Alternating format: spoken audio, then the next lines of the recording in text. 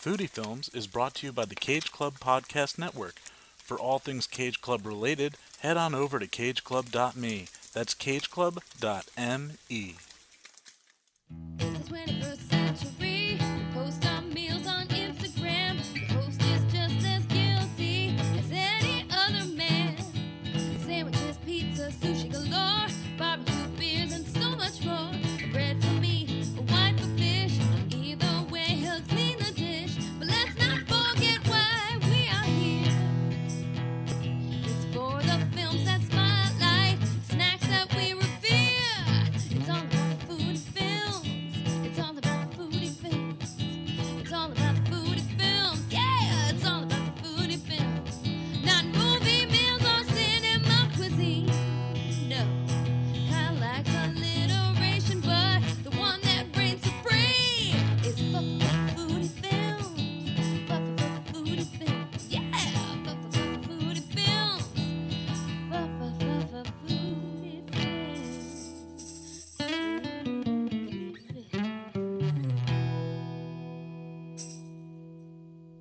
Hey there, foodies, and welcome back to another episode of Foodie Films. Of course, this is your host, your chef de cinema cuisine, Kyle Reinfried. What's going on? What's happening? How are you?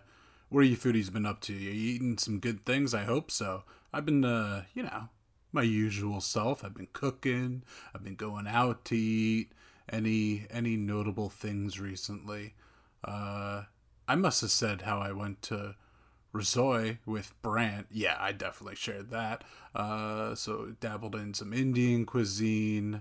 It seems actually kind of like we hang out on Mondays. We went to a local pizza place recently. You guys need to follow him on Instagram because he cooks up a storm and so many delicious things. He made some everything sourdough bagels the other day. Oh, I ate it so fast that I forgot to take a picture. But I hope he keeps making them because they were delicious. Anything else? Went to a spot I've been to before in Jersey City the other night, but taqueria. And so had a couple of tacos, had 2 chorizo and 2, oh boy, what were the other 2? Carnitas. Yeah, oh, the carnitas were so good. And as were the chorizos, and got a margarita on the rocks. Perfect meal, some chips and homemade guac. That's just, I don't know, I haven't had some just like really good tacos in a while. So that for sure hit the spot. And it wasn't even Tuesday. But okay, besides foodies, we got some films and filmmakers to talk about, okay? I know I've had Liz Lockman on and of course her wife Susan Feniger, and we talked Liz's documentary Susan Feniger Forked. So I have talked with a filmmaker in their film before, but I am talking with Sean Cisterna, and he is the director of a feature narrative film called From the Vine, which I gotta find someone to specifically, do a food-centric movie episode breakdown of that. I want to just do that with Sean because I wanted to hear his story, his food upbringing, how he got into filmmaking, and of course this new film that stars Joe Pantoliano, a good Jersey boy like me. So I was psyched to talk to him. And guys, this is the beauty of social media. I already was following Joe Pantoliano. He was posting about From the Vine. I started following From the Vine. Sean started following me, I believe, or maybe I followed him first. And then I reached out to him. And now we have this conversation recorded for all time. So here we go. Me talking with Sean. Sean, thank you so much for joining me on Foodie Films. Awesome. So happy to be here. For the foodies out there, why don't you introduce yourself and we'll take it from there. All right. Well, my name is Sean Cisterna. I'm a film director from Toronto, Canada, and just recently made a film called From the Vine that's available across Canada and the United States on VOD. And I also have 2 films I directed on Netflix. One is called Kiss and Cry, and the other is called Full Out. And you can both find them on Netflix worldwide. So how's it going up in Canada right now? Is that where you grew up besides obviously living there currently? Yeah. So I grew up in Ontario, which is like in the main city you would know is Toronto. We yeah, my family's lived here my whole life. So I grew up in the '80s here. Yeah, I had a kind of a mixed childhood. My dad's Italian, my mom is Scottish, so I'm a bit of a co-production kind of myself, just like the film. So yeah, I mean, our food history is pretty diverse between, you know, classic, you know, Canadian staples and meat and mashed potatoes, plus the Italian side and all the seafood and pasta and earthy ingredients. So yeah, a bit of both. Who is cooking mostly growing up? I feel like it was pretty evenly split between my mom's side and my dad's side. So Okay. I recall on like the major holidays we would definitely have to go to the Italian side because they celebrated it in European time, so it was first, and then we could go to my mom's side, which is the Canadian side, and had a whole other semi like normal Christmas. I always figured I always considered the Italian side as the abnormal side, and the. Did you do the whole 7 fishes and everything? Right, or? absolutely, yes. Yeah. Every Christmas, absolutely. That's pretty cool. That's I like the diversity there. I grew up. I call it the normal. So I grew up in North New Jersey, and I say that just because it's just such. I feel like different, even as small of a state as New Jersey is. I just grew up in very much like the quintessential suburbs of New York, and it's predominantly where I grew up. If you're white, you are German, Irish, Italian, usually like the combo of those three. Yeah. So that was like my eating heritage growing up. Like Italian was the exotic, I always say. Yeah, nice. Okay, we lived a similar lifestyle. Yeah, that's pretty good. So growing up in Ontario, I mean, what was it? You said you're a child of the '80s. I mean, what was the? I feel like, you know, everywhere right now is getting kind of like a food renaissance, and people are just making much more of an endeavor and just trying to create a spotlight on their city or their area. Like, is there? Obviously, I feel like the first thing that comes to mind when people hear Canada and think of food, they think of like poutine. But what were you what were you growing up in, like the Canadian food sense? Oh God, the Canadian food sense. I mean, you know, when times were tight, I'm sure you've heard of Kraft Dinner, which is our national pasta and university students live on. But no, I mean. I'm trying to think of like something authentically Canadian that we could chat about, but there's like Nanaimo bars. Have you heard of those? These I chocolate haven't. desserts. No, it's like a layered pastry, I suppose, of chocolate and all this good sugary goodness, and it comes from Nanaimo, BC. But as for other Canadian staples, no, man, we're so close in proximity that it's like we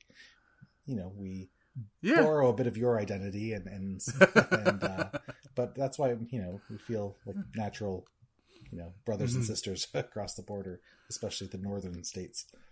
Yeah, you're just our friendlier, quieter neighbor of the north. That's just we like it here. I'm sure a lot more people would like it in Canada now than the current state of our country. But I'm not going to get into politics. Okay. But I mean, just during this.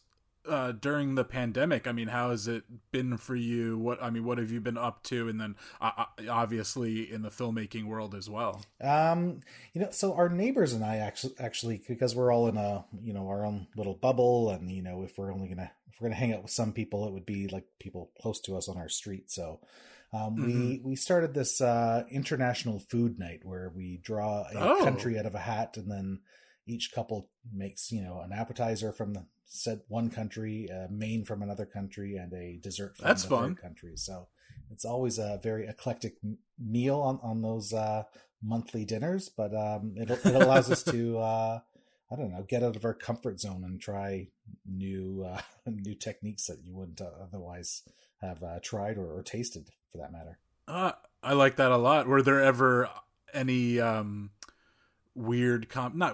weird combinations, meaning like obviously there was the entree and the dessert that you're like, I don't want to have that after eating that, or was it usually? I recall we had like a laksa noodle soup from Thailand. I think I pulled that one.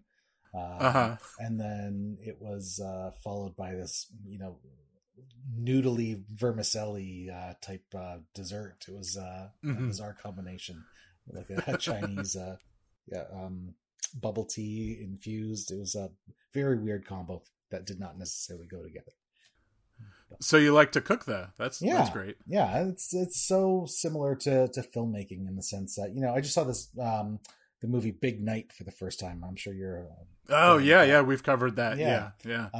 So that was one of my black hole movies. I hadn't seen it. I needed to rectify it during the pandemic. So, but just the similarities in chefs striving to use the very best ingredients. It's kind of like filmmakers striving for the best shots, and all the ingredients when combined together make a fabulous recipe, just like all the shots in our films combine to what we hope is a fulfilling viewing experience. So I feel like this this symmetry with the culinary world. Definitely. I always, for the foodies that are listening, I always say stuff like that because I just always have felt a connection to the food world or the restaurant industry, kitchen culture, because they're just such collaborative endeavors that you just have people that are working. You have your saucier, you have your chef de cuisine, and then you even have like how important, I mean, they make a point of this in the movie Ratatouille, how important the dishwasher is, and you could say that for obviously you could say that for the PAs in the production Absolutely. world. Yeah, it's definitely a good analogy for sure. But that's pretty cool that you guys were doing all those dishes during pretty terrible time, but definitely a good time to explore and try new things. I had one guest on here, George Motz. He's been acclaimed as the America's burger expert. And something he likes to do with his kids is, and he lives in Brooklyn, and so there's just obviously so many restaurant options in just Brooklyn and Manhattan, and they'll spin a globe, and wherever their finger lands in whatever country, they try that cuisine. Oh, fantastic! Yeah, yeah. It's so it's a great way to travel, fun. Isn't it? It's a taste bud way to travel for sure. For sure.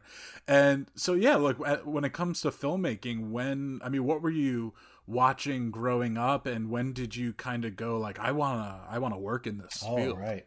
Well, certainly I was a kid when I saw E.T. for the first time, and I came out of the theater crying, and when E.T. went home, and I just I knew then like that the power of something that you've just experienced, the power of a movie, the power of cinema when it's at its top form. Then if that has the ability to draw those emotions out of a person, I mean, I knew from a very young age that I wanted, at least was interested in this enough to seek out like what this medium was all about, and how could you creatively get involved in it.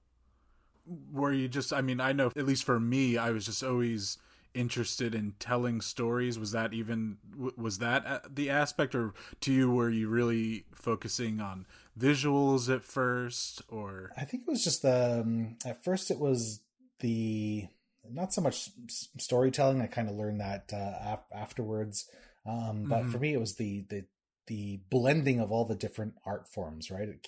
Filmmaking is like theater plus photography plus music and visual art, all kind of combined into one succinct form that can just be. And what I loved about the industry is that it's something new every day. Like I figured, like every day wouldn't be the same, and obviously when I started working in the field, I knew that to be true. Every day is totally different. There's a whole new set of challenges and creative obstacles to overcome. But that's the, while you can't really prepare for every day because it is so different, it's the ability to think creatively and solve problems like that is pretty compelling. Yeah, I've worked in many different departments. I've only worked on a few films, but a lot of my early work, I worked on reality shows, and some of them. One of them was Top Chef, and a lot of them were challenge based. So it was always I got a really great appreciation for time management on that, and the AD department and what they were trying to do. And I mean, this is a story I've shared before, but one of my professors in college, she was a season 1 writer on the show Mad Men, and so she had one of the directors come in, and I asked him what's advice you could give a young film student such as myself, and he said just get to know and not become obviously a master, but just know and appreciate as many departments as you can. Is that something that you feel? Yeah, I mean, the great thing about going through film school is that you all work on each other's films, and so that gives you the ability or the experience to hold a boom mic and know how close to get to the actors when you're trying to record clean sound. And then we also had to be part of the art department as well, and kind of know what goes into filling every corner of the frame when you're actually shooting it. And so having all these different experiences in the industry, getting into the shoes of other departments, really gives you a not only a strong understanding of the process and what they do, but an appreciation of the skill involved in doing so in each position. So how did you get your start in the industry? I think it was my third year of university. We were in a film studio in Toronto.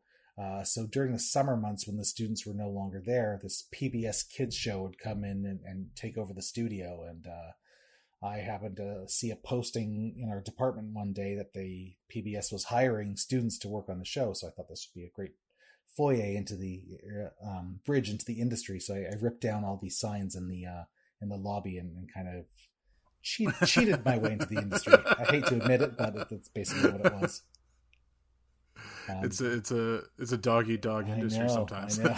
But to this day, I feel bad that I was the only student in my department to get the job. And what really worked out in that case was that PBS kids show producer hired me, a decade later for my first Netflix movie. So okay, it was a relationship that lasted the better part of a decade, or almost 15 years as we made project after project together. So it was definitely a good day to walk by that department in university all those years ago and find that poster. I wouldn't have a career otherwise, I don't think. I mean, that's it's interesting when just talking about the industry with a lot of people. And I mean, right now, my predominant work as a freelance camera operator is mostly talking head interview kind of stuff. And I would love to work on independent films, and besides, pandemic excluded, it's a tough nut to crack sometimes, but just even getting work, I feel like it's just such a combination of who your talent level, your work ethic, and then just right time, right place. I mean, that's most of my work. If I was going to do a whole follow the ripple back, is because of in college, my freshman year of college, I took a first year seminar class that was film criticism, and that person becomes your advisor for the rest of college.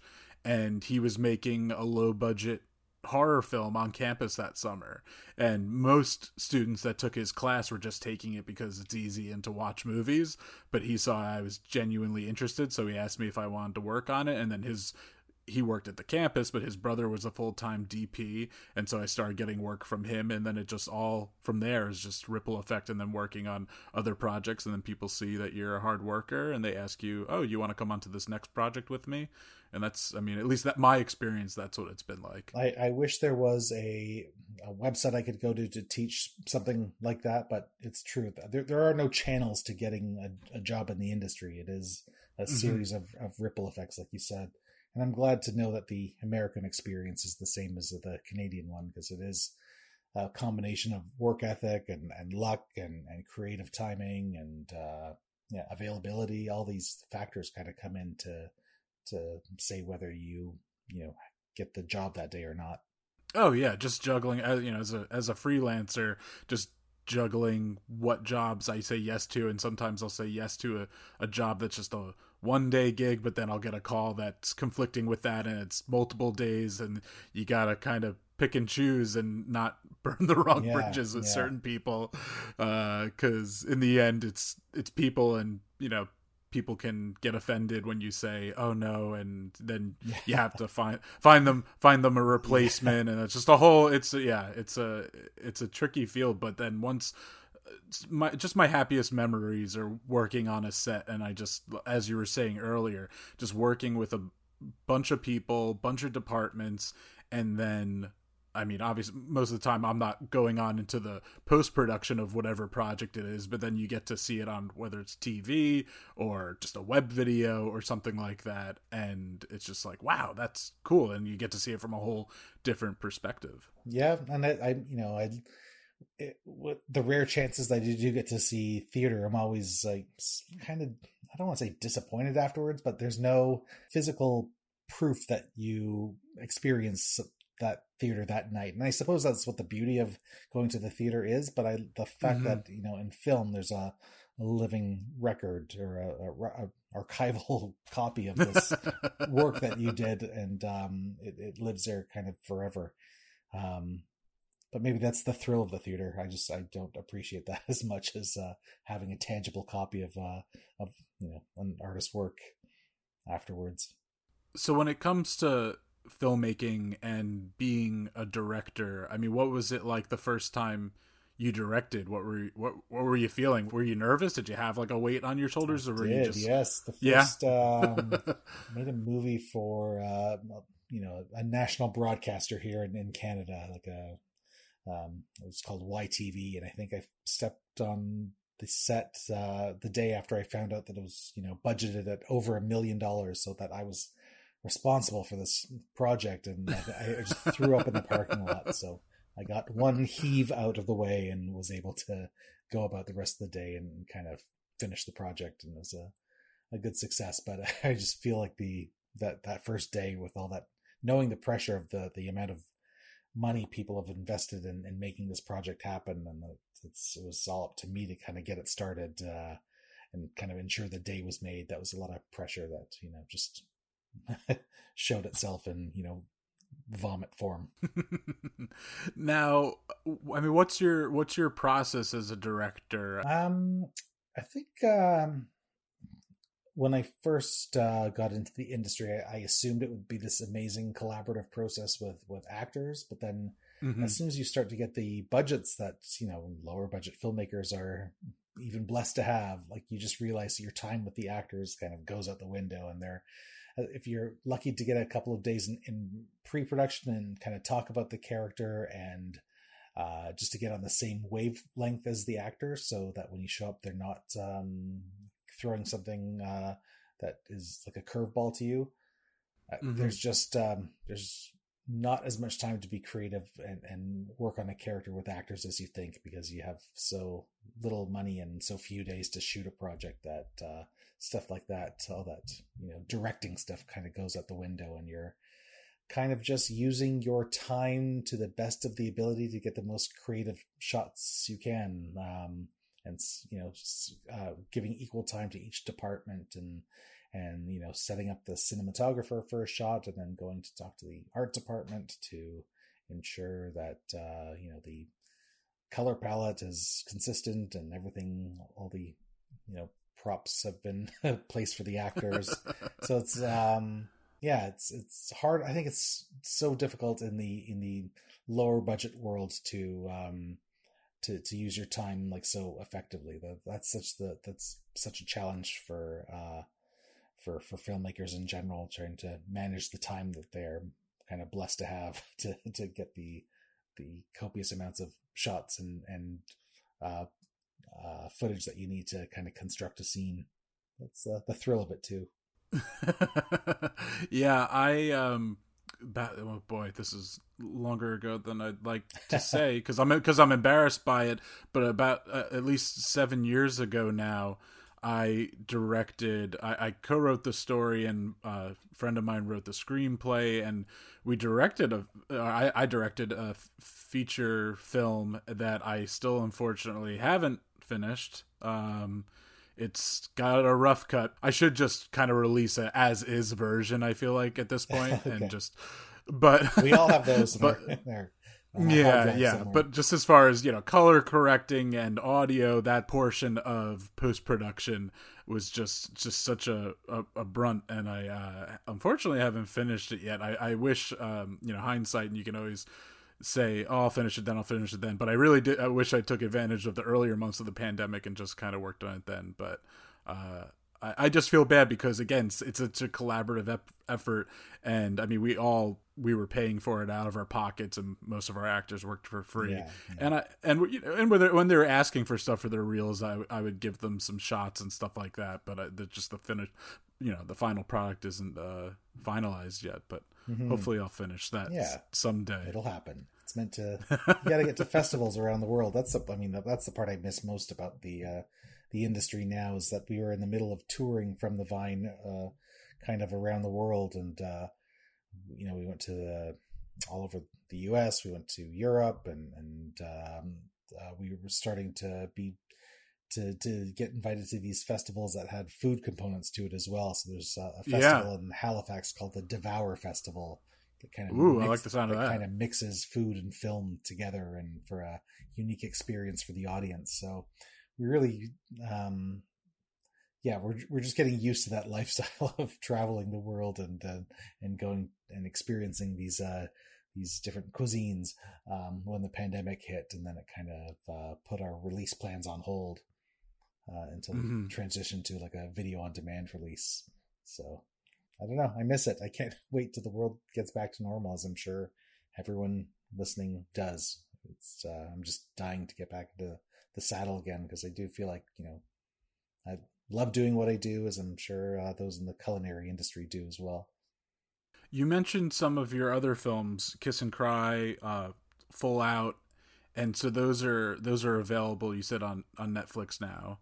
Yeah. And so I'm just interested, you, as you're kind of saying, the festival circuit, I mean, what is that process like as a filmmaker? Once you have it, what were you finding it was the best course, I mean, to get it seen?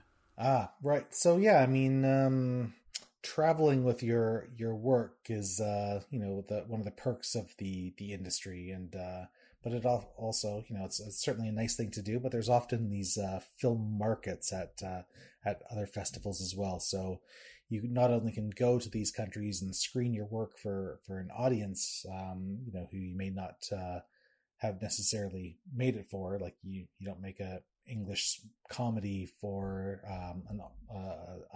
European audiences, because they might not translate this type of humor.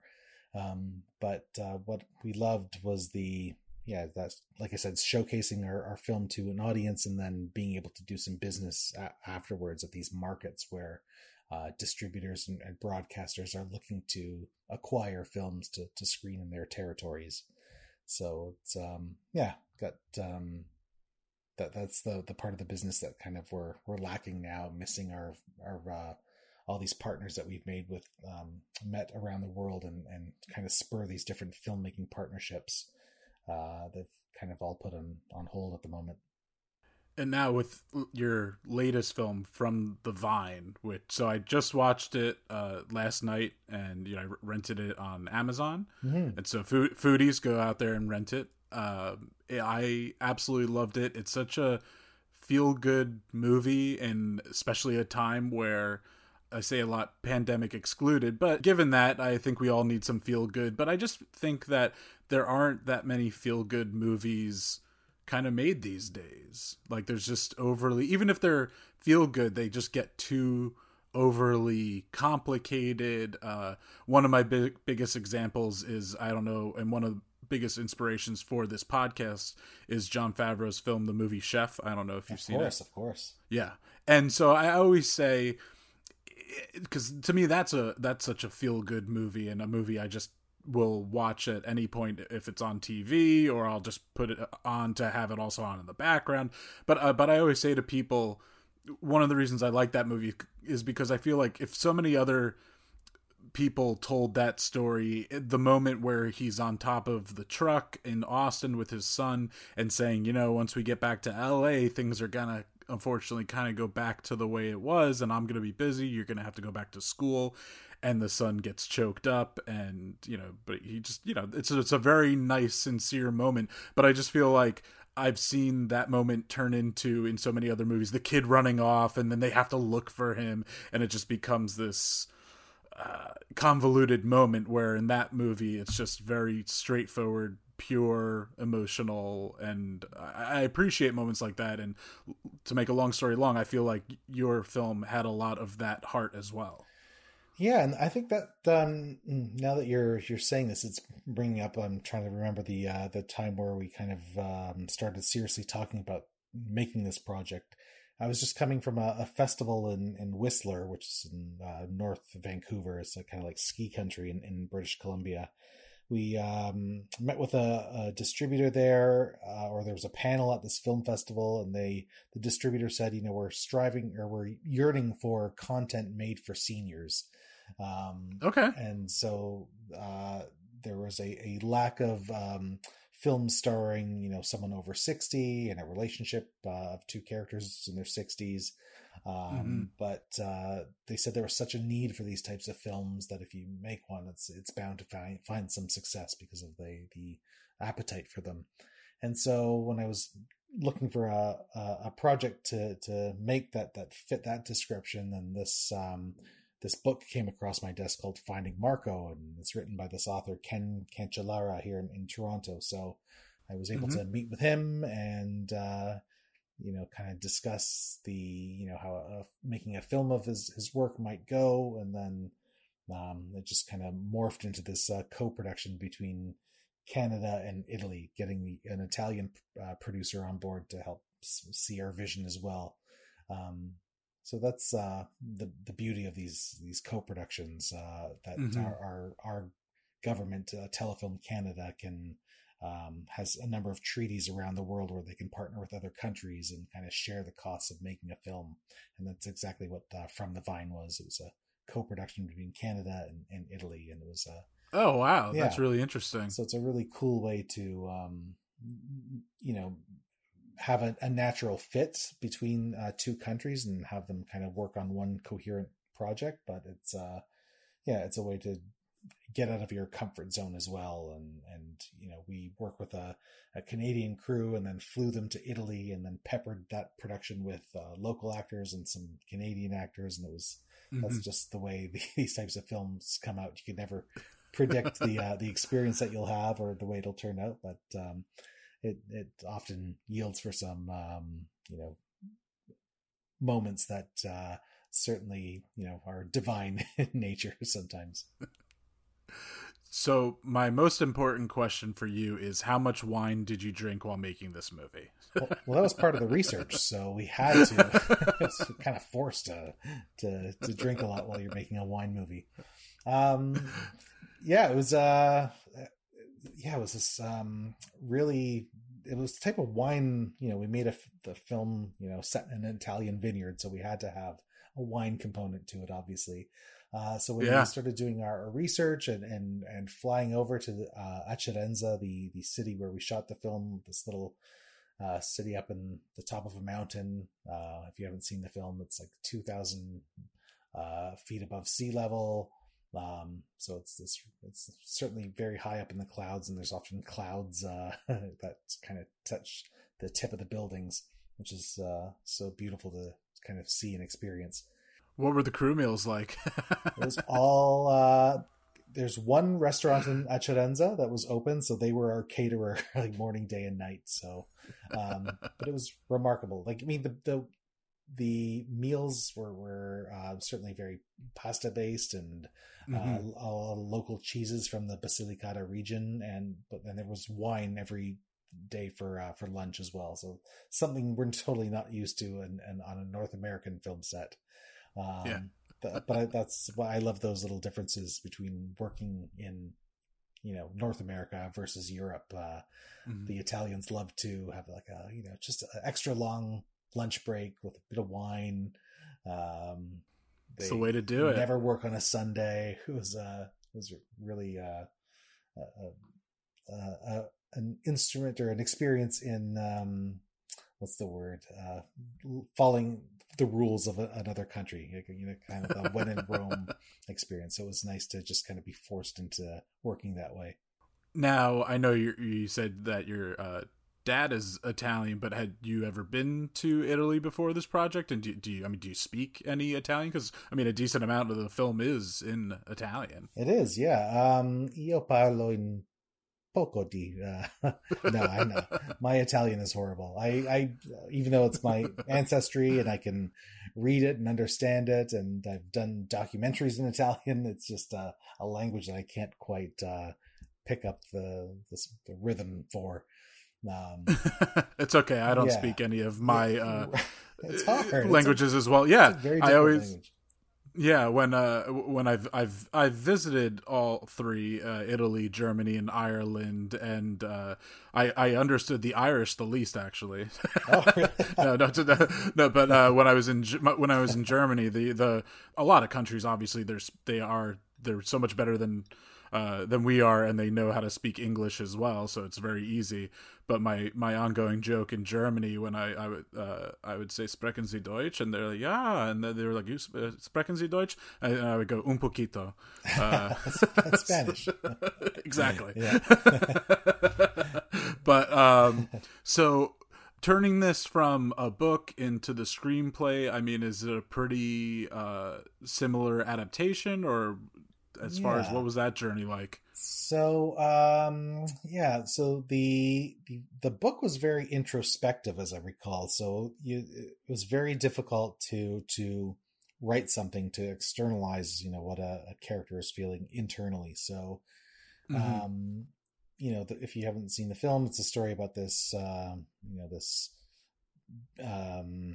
down on his luck CEO who suffers a moral crisis and quits his job and then retreats to his hometown in southern Italy to only to discover a vineyard on its dying legs. And this the lead character played by Joe Pantoliano, when he tries to recruit the local townsfolk into running in a burgeoning new vineyard and winery, and kind of allowing this town that he's going back to, his hometown of Acerenza, to be a kind of a sustainable community. So that's his what he's aspiring to in the film. But the challenge was to externalize that. So the way the book differs from the film is that in the film we have all these objects kind of coming to life and personifying traits in Joe and Mark, the lead character, that he's has something to interact with. So it's not just his inner monologue the whole time. And so, statues come to life when comes back to town, and then the vine leaves as he's tending them will start speaking to him and insulting him. So there's a lot of this magical realism in the film where these inanimate objects kind of come to life. And I love that. I love the humor in the film, even the winking of the moon, and like you're saying, the statues, the vines, and oh god, what's the one character, Marcello? Marcello, yeah. Marcello, and just and then even Enzo saying like, "Oh, you're hearing the vines, huh?" Yeah. Yeah. So the one of the other things that that distributor I met at that festival said is that the senior audience they tend not to like too much conflict, and they like more lighthearted moments. So that was another conversation I recalled when adapting the script. It's not really a comedic book by any means. Like I said, it's more focused on ethics and introspection, which isn't room for a lot of comedy. But our screenwriter Willem Wennekers took a more lighthearted and fun approach to the adaptation, which I think has served us well, at least in audiences' minds. Yeah, I just really enjoyed it again because of the heart that was there, and I think it's just a real good slice of life. Just this specific moment of this character's journey. We meet, as you said, like we're meeting him right when he's having this moral crisis of taking over this car company, and he made a promise to his dying boss, and that's just not going to happen with this board that he has to deal with, and so he just quits. And but his wife thinks that it's gonna be this just simple romantic dinner, and they seem to be in a rut, and he just wants to escape to Italy. I just right away my mind went to when she didn't join him, was just like, I wonder, and seeing the conditions of his grandfather's estate, or in the vineyard, the house, and him having to jump over the fence. I'm like, I wonder what would have happened if right away Marina went with him to Italy, and she saw him getting arrested by his childhood friend, and then having to just getting drunk at that party, then jumping the fence, and everything that came with that. Certainly would have been a short film for sure. Yeah, if life just kind of worked out like that. Yeah. Yeah. So what was it like? Was it that the first time you met Joe Pantoliano, or he's a good Jersey boy from North Jersey, Cliffside Park. He's actually one of my best friends from college. His dad grew up with Joe Pantoliano, and then I've seen him a few times. There's this very famous deli in Hoboken, New Jersey, which is right next to Jersey City where I live. And Joe Pantoliano goes in there because it's very famous for its mozzarella and stuff like that. So he shows face in there every once in a while, and always has a talk with them. And as we admiringly call him Joey Pants. So what was it like working with him? Because he is your lead in this movie. He is very much carrying this film. There's so many great characters, but it's his story. Yeah, Joe was an absolute nightmare. No, I'm kidding. No, he was wonderful. He came so well prepared for for each day of shooting, and totally constructed a character kind of within the week. He got the gig like about a week before. He loves to tell a story at festivals. He's very self-depreciative, so he got the script after we sent it to him, and then he's reading the script. He's on page 4, and then he calls his agent and says, "What are you talking? These guys, they gave me the wrong part. This character they want me for is a lead." And the agent said, "No, they do want you." And Joe said, he thought it was a joke that we offered him the lead. He was just so moved that we offered him a leading role, and he's just told the whole audience at this festival that what am I there? I know I'm your number 8 choice. Like, he'll be so self-depreciating and doesn't realize his true value certainly in cinema history. He's a great guy, great actor.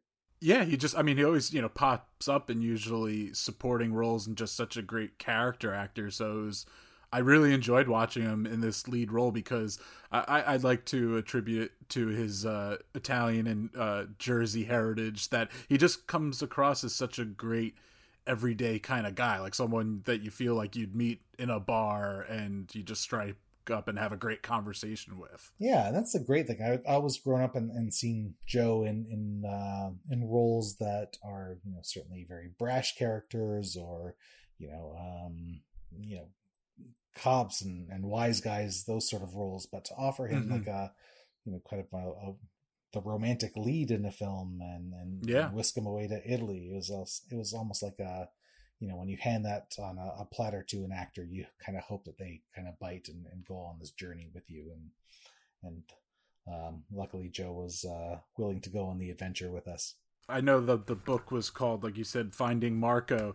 So From the Vine, there's that great song that plays along with the, in it. Was that where the title came from, or was that just a happy? I always love when there's moments like that. That's exactly it. I was sitting at a local pub with the screenwriter and Paula Brancati, who plays Laura in the film. She's also one of the producers in the movie. So we were all sitting together and just, I think we started talking about Pretty Woman and how, we should name our movie after a song. We're trying to think of all the wine songs that kind of existed, and Red Wine didn't sound good. And so then we came across the song by a band called the Gaylords in the 1950s called From the Vine Came the Grape.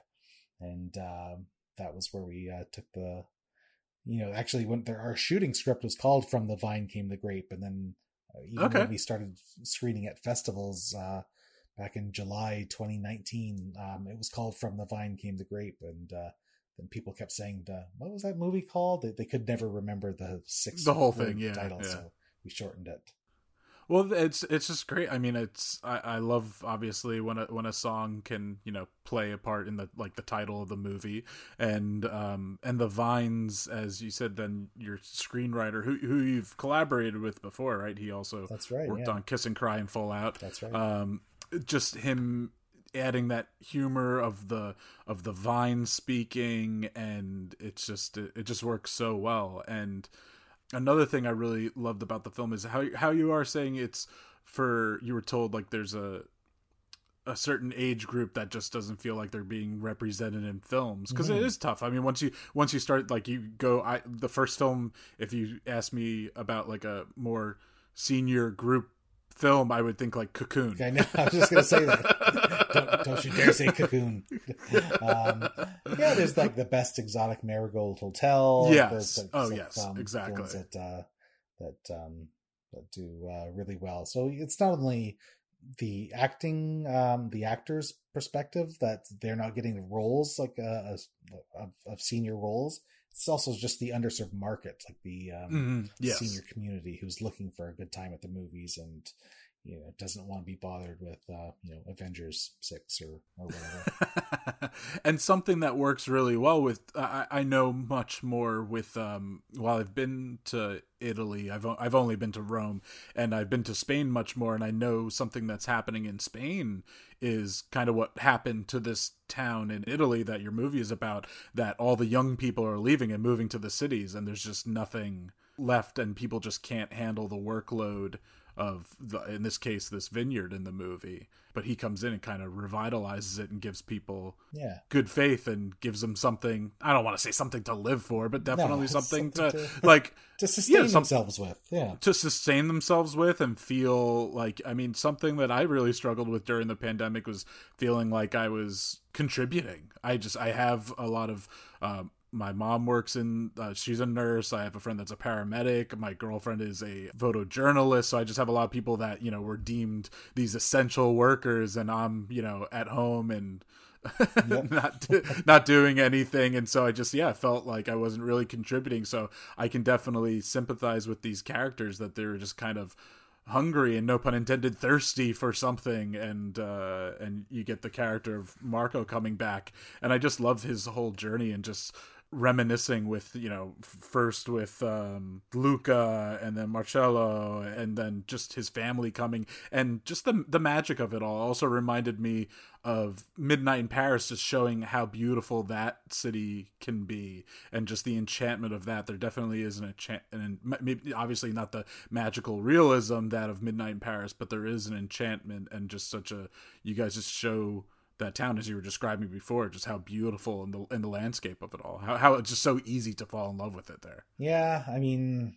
even when we crossed the region, like we landed in one region, Puglia, then drove to Basilicata, which is where Acerenza, the town we shot at, was situated in, and as soon as you start seeing these rolling hills in the distance and these old medieval towns on top of mountains, you're in a special place. And it did feel a little disheartening to go into these beautiful cities with all this rich history and then see property valued at like a few €1,000, and just desperate for occupants to buy them and kind of revitalize them. I guess that's why the property's going for less than it's worth, is just because, like you said, nobody is considering these small towns as places to build a career. So the property's values just go down, and they're looking for just someone to take them over and kind of love them again. How hard was it to leave once you guys were done shooting? Were you like, we can do post here as well? Yeah, I think and just to be catered to by Italians for like a month was amazing. No, we really fell in love with the town as a location, and just as our living quarters as well. So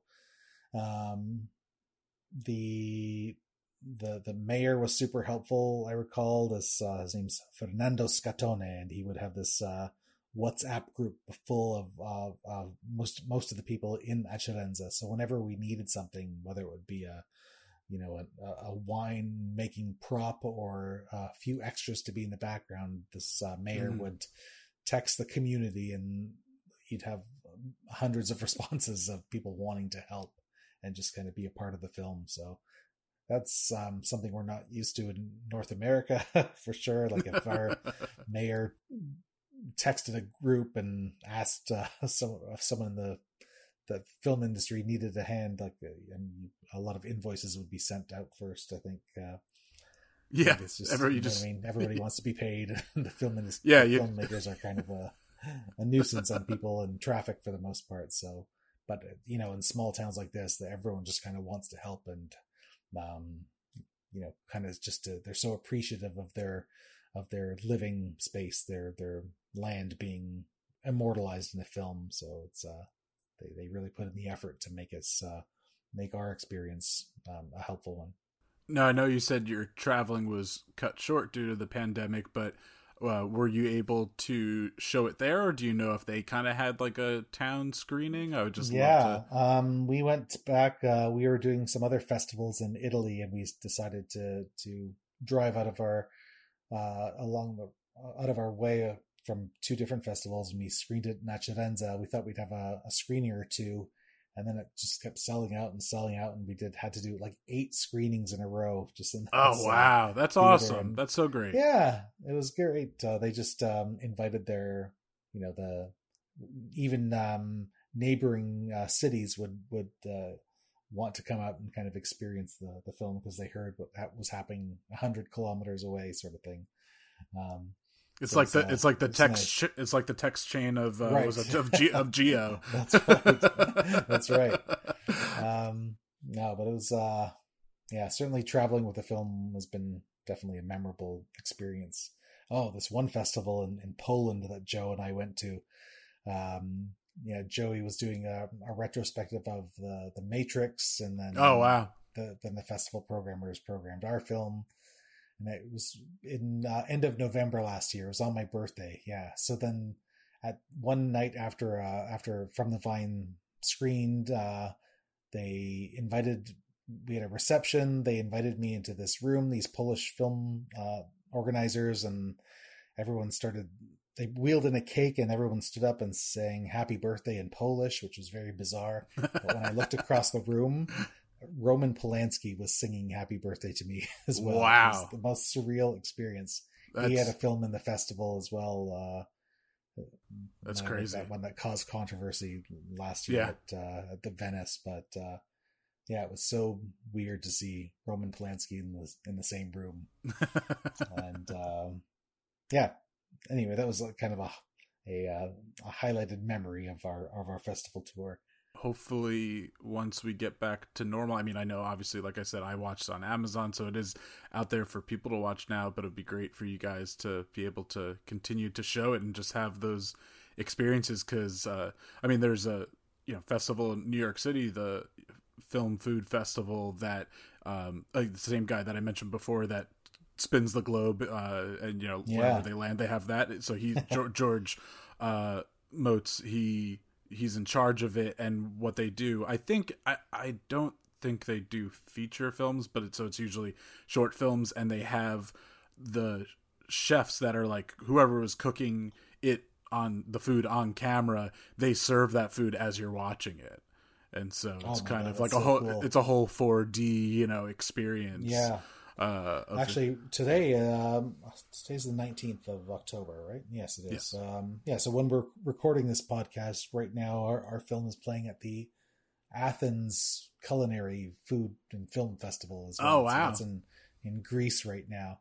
From the 19th to the 21st, they have all these food themed films from around the world, and that's happening in Athens right now. So if you're listening from Greece, you can see our film if you head out very, very quickly.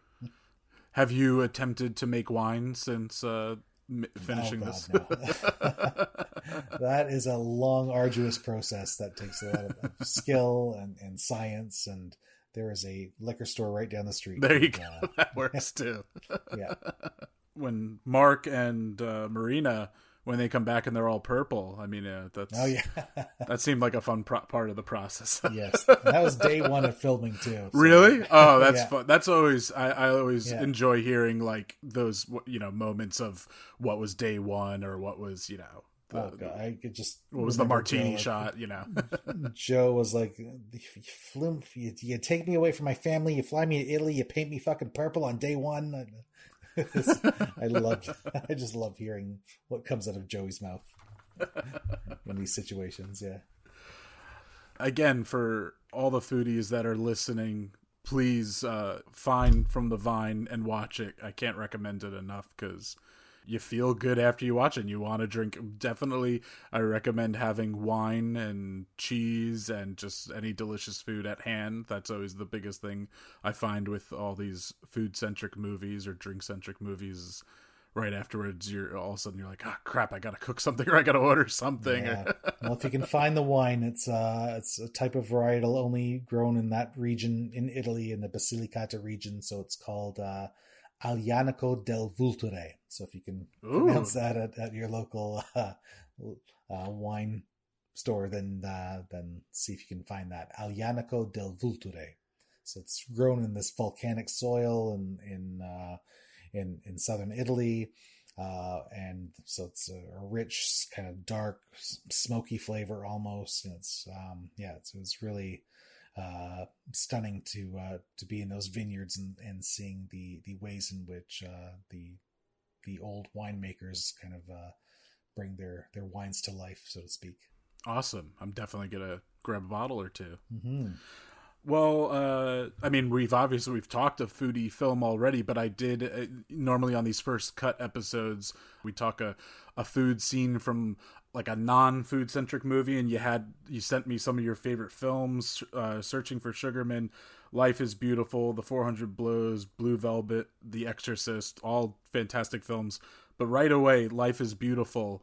And I asked people what, I just said your top 5 films, and some people will ask back, now food films? And I'm like, no, because food is just so inherently a part of all of us that a film actually that, is obviously not about food, The Matrix with Joe Pantoliano, he has such a terrific scene in that movie where he's describing the taste of steak, and he's like, I know this isn't real, but this is so, it's like his corrupted moment where then he betrays everybody. And we've talked about that scene on this podcast. So it's moments like that you don't think The Matrix is a food movie, but that's just one of the better scenes to kind of explain people's love of food. So, Life is Beautiful. Roberto Benigni's character is a waiter, and there's just a lot of great food scenes in that film. But one I particularly love is earlier on when I guess a customer comes in, and I don't know if you remember this specific scene, but they're about to close, the kitchen is closed, and the manager says like, oh, he would have given you a big tip, and he's just like, okay, the kitchen's back open. And I mean, it's that is just such a roller coaster of a movie as far as emotions. I mean, he ended up winning Best Actor for that role, I believe. Yes, that's right. Best Actor and Best Director, or was it? I think that he won both of those in the same year. Oh yeah, and Best Director. But yeah, just like the balance of, obviously, once the story goes into the Holocaust and concentration camps, but just still the lightness because of that game that he's playing with his son. But especially earlier in the film when he's just a waiter at this restaurant, it's just. Yeah, it's almost like 2 separate films. It's this charming, sweet, almost romantic comedy at first, for the first hour. It's Benigni falling in love with the Nicoletta Braschi character. Dora, Dora, yeah, that's it. Yeah. Yeah, just him falling in love and kind of solidifying their relationship, but then it goes very dark very quickly. And like I said, it's almost like two movies kind of spliced right down the middle. Mm-hmm. Yeah, and I remember that was like my first date movie in university. Oh, wow. To impress my now wife, Samantha. Okay. I'm a film student now, and I'm taking you to a foreign film. And oh, isn't that great? I had the same moments too, where you're just Yes. like, those films. I mean, even as you said, one of your favorite films, Blue Velvet. That's a film I remember like watching in college for the first time, because that's when, at least for me, when you start getting to more eclectic filmmakers like David Lynch. Yep. It's true. Are there food connections in these ones though? I didn't. Yeah, you didn't specifically ask me food films. I would've No, chose that exactly, and that's why that's just cool. saying life is beautiful. Well, I guess we could always. It is Halloween is upon us. The Exorcist with the split pea soup vomit. Absolutely, yeah. I was just going to say that. Yeah. No, but That's those more are for its behind the scenes story, not the on screen exactly aspect. But no, but those are just I like talking, and just whether however short or long we talk about them, I just like bringing up examples of, while there are food centric movies, because when I was starting this podcast, I kind of made a list and made some rules for myself, like what is a food centric movie. Well, I mean, obviously if the movie's about food, or if the main character works in the industry somehow, or if the movie takes place in a restaurant, or or even like the movie Clerks, to me is even a food movie. Just working, I grew up working at a deli and working at a store like that. But then I realized there's so many movies, like, I mean, Goodfellas has endless food. I almost considered it like a food centric movie, but in the end, there's just so many food driven scenes in that film, just from, I suppose, yeah, stirring the sauce And, and cooking in jail. yeah. I'm trying to think of Blue Velvet connection. There's I remember Dennis Hopper's character Frank always drank Pabst Blue Ribbon, so I remember there was always that specific beer that he would the PBRs, and then in the famous scene with the mask, I think he's sipping on bourbon or whiskey or scotch, some kind of brown, and just stirring that around. It's just food and drink, they're just such a part of our lives. They're just always present in films as well. Mm-hmm. And something for that, the 400 Blows, which is a French film from the 60s. I can't picture anything other than cigarettes.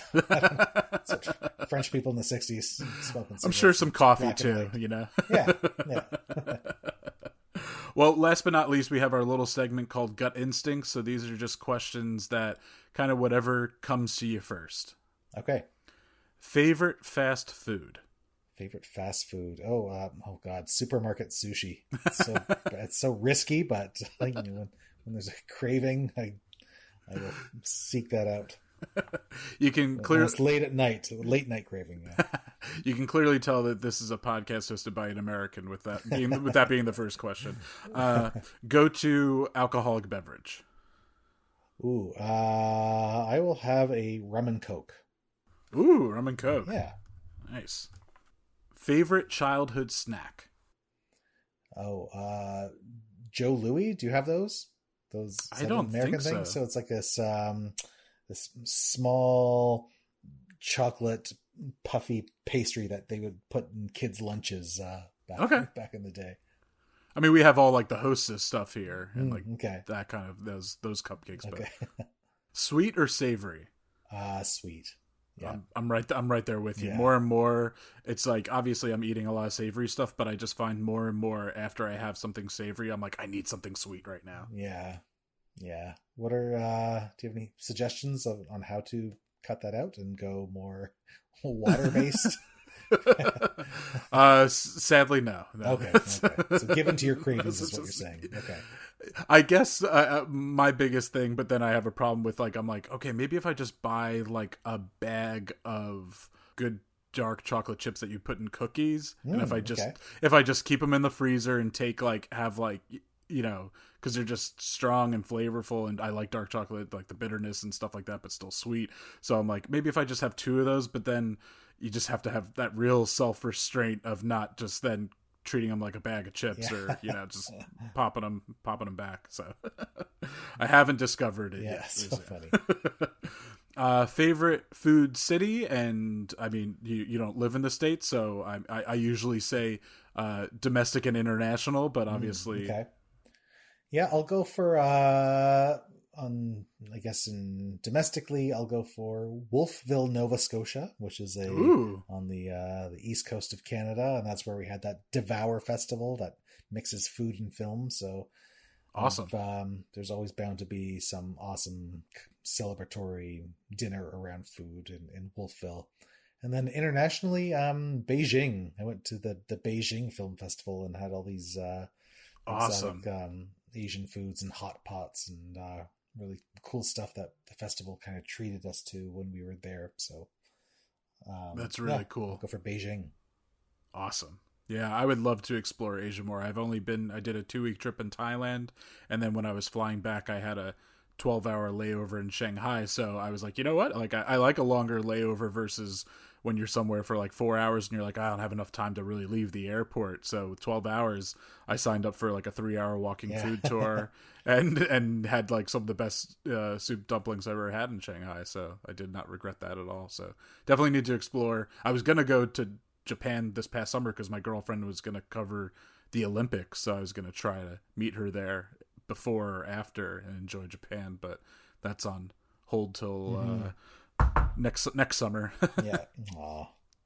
We'll get there. Yes, exactly. Favorite cuisine? Thai. Yeah. Ooh, yeah. Just the flavors are so foreign and beautiful and floral, and it's just I love experiencing, I don't know, like a taste and textures like that. It's often surprising. So yeah, that's what I love about Thai cuisine. I think you should make a sequel to From the Vine, and since Joe's character is getting into the boutique hotels, maybe they open one in Thailand, and then there you go. Dude, Film we it can in just Thailand. copy and paste this formula and all these wonderful exotic locations. Yeah, I love that idea. Have you seen I know it's a series like on the BBC, but then they turn into the films The Trip? Oh yes, yeah, the Steve Coogan ones, yeah. Yeah, Steve Coogan and Rob Brydon. Yeah, I'm always like, since America does this a lot, find something, just even with the British Office, and then there's the American Office. I'm like, ooh, there should be an American version of The Trip, and I'm always trying to think who would be a good. And right now, I have in my head Hank Azaria and Oliver Platt as my two. I'd watch that Because they're buddies in real life, and both are, especially Oliver Platt, like into food. His brother is a food critic. Actually, Yep. that's where he got the inspiration for his character in Chef. Amazing. But yes. So I say make From the Vine into a series. That would be awesome. Gotcha. Guilty pleasure food. What food are you like? I shouldn't have this, but you just keep eating, or just eat. Yeah. That's a good question. I don't know. I've been on a cinnamon kick lately. I'll throw cinnamon in coffee grinds and on apples, and can I say a spice? Is that too out of the box to go for a spice? No, I mean it's definitely one of the, as far as a guilty pleasure, one of the healthier options. Yeah. So that's good for you. That doesn't mean it's the question shouldn't mean unhealthy, but that those just tend to be the answers I get. Favorite condiment? I will say sriracha mayo. Ooh, nice. What's the last thing you ate? Last thing I ate. I had a spicy tuna salad. That was for dinner about an hour ago, and the kids had hot dogs, and I wanted a hot dog, but I stayed with the salad. There's the restraint right there. There you go. You don't need advice from me. That's it. What would be your last meal? I don't know. I just the go-to is always like a steak, like at an expensive restaurant. There's this Nothing wrong with that. Harbor 60, which is across from the Air Canada Center where the Toronto Maple Leafs play. And so I know all the players go there after a game. So it's like, that's the one of the most desired cuts in the city is this place called Harbor 60 and their garlic mashed potatoes and things like that. So yeah, a good hearty meal. Nice. Yeah, I mean, my palate has definitely expanded over the years, and I've tried a lot of different cuisines, but in the end of the day, just give me meat and potatoes and I'm a happy guy. Yeah, so. Yeah. We all need comforting at this time of our yes. history. Do you prefer to, in a world where we can dine out and that's all, fine and safe, do you prefer to dine out or like eat at home, cook at home?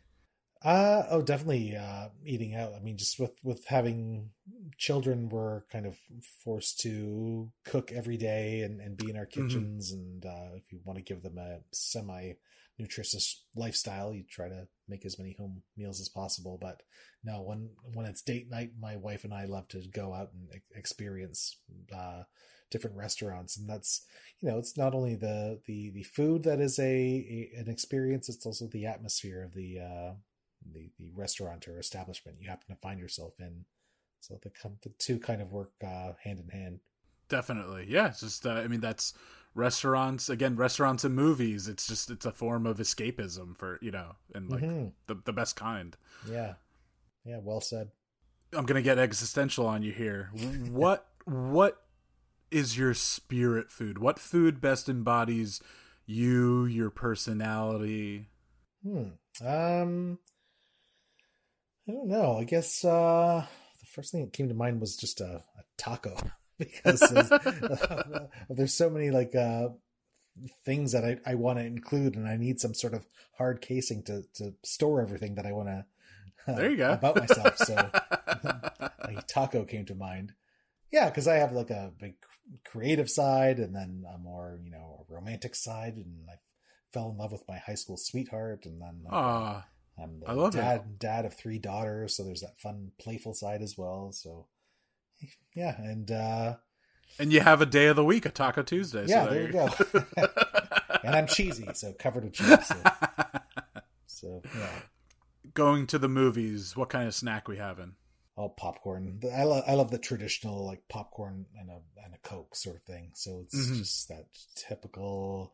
I don't know. If I could have been like a 1950s kid and with a big smile and feet up on the chairs watching a movie, then that's kind of what I yearn for. To certainly, that's what I yearn for most these days. Just that simplicity of watching a film. That's the beauty of these drive-ins. It's so it just harkens back to like this time that seems so idyllic in black and white television. Yeah. No, it's kind of great that there's a drive-in that's a little over an hour away from me, but they've definitely seen a boost, just given that's how people were seeing movies a lot recently. So yeah, I think today is a very complex time in our shared history to live. So anything that harkens back to more simplistic times is probably welcome at this stage. And last but not least, the last question is a great lesson you've learned in food, but if you wouldn't mind also answering a great lesson you've learned in filmmaking as well. I think I guess taking your time to get things right. So whether it be in the kitchen and following the recipe to its to a T and making sure all your units of measurement are correct and flavors are equally or properly portioned out and allocated. And that's the same with film. It's like you gotta take your time with the screenplay and then break down the shots as best as possible and hire the best actors and make sure everything that's in the frame is the way the director is hoping for, and hopefully that will yield a compelling result. So yeah, I think by taking your time and perfecting the process will yield to the most satisfying conclusion. Awesome. Thank you so much for sharing those lessons. Appreciate you asking. It's not often we get to compare food and film. So it's a really cool topic as a fan of both. Sean, thank you so much for coming on Foodie Films. Please, right now, tell the foodies out there. Obviously, we've told them to go and rent the movie and to watch From the Vine, and obviously watch your other films on Netflix as well. But as far as social media and all that good stuff, anything you want to share? Oh, sure. Yeah, you can reach out anytime. I'm at Sean Cisterna, SeanCisterna. That's on Facebook, Instagram, Twitter, LinkedIn, whatever you want to use. And yeah, if you have an idea for a film, I'd love to hear it. There we go. All right. We have a little catchphrase to end every episode, something my grandmother always says, and it's "there's more to cut." So if you wouldn't mind telling the foodies out there that there's more to cut. There's more to cut out there. Awesome. Foodies, there's more to cut. Thanks, Sean. You're welcome. Bye-bye. Yummy, yummy, yummy, I got love in my tummy and I feel like I'm loving you. Love you such a sweet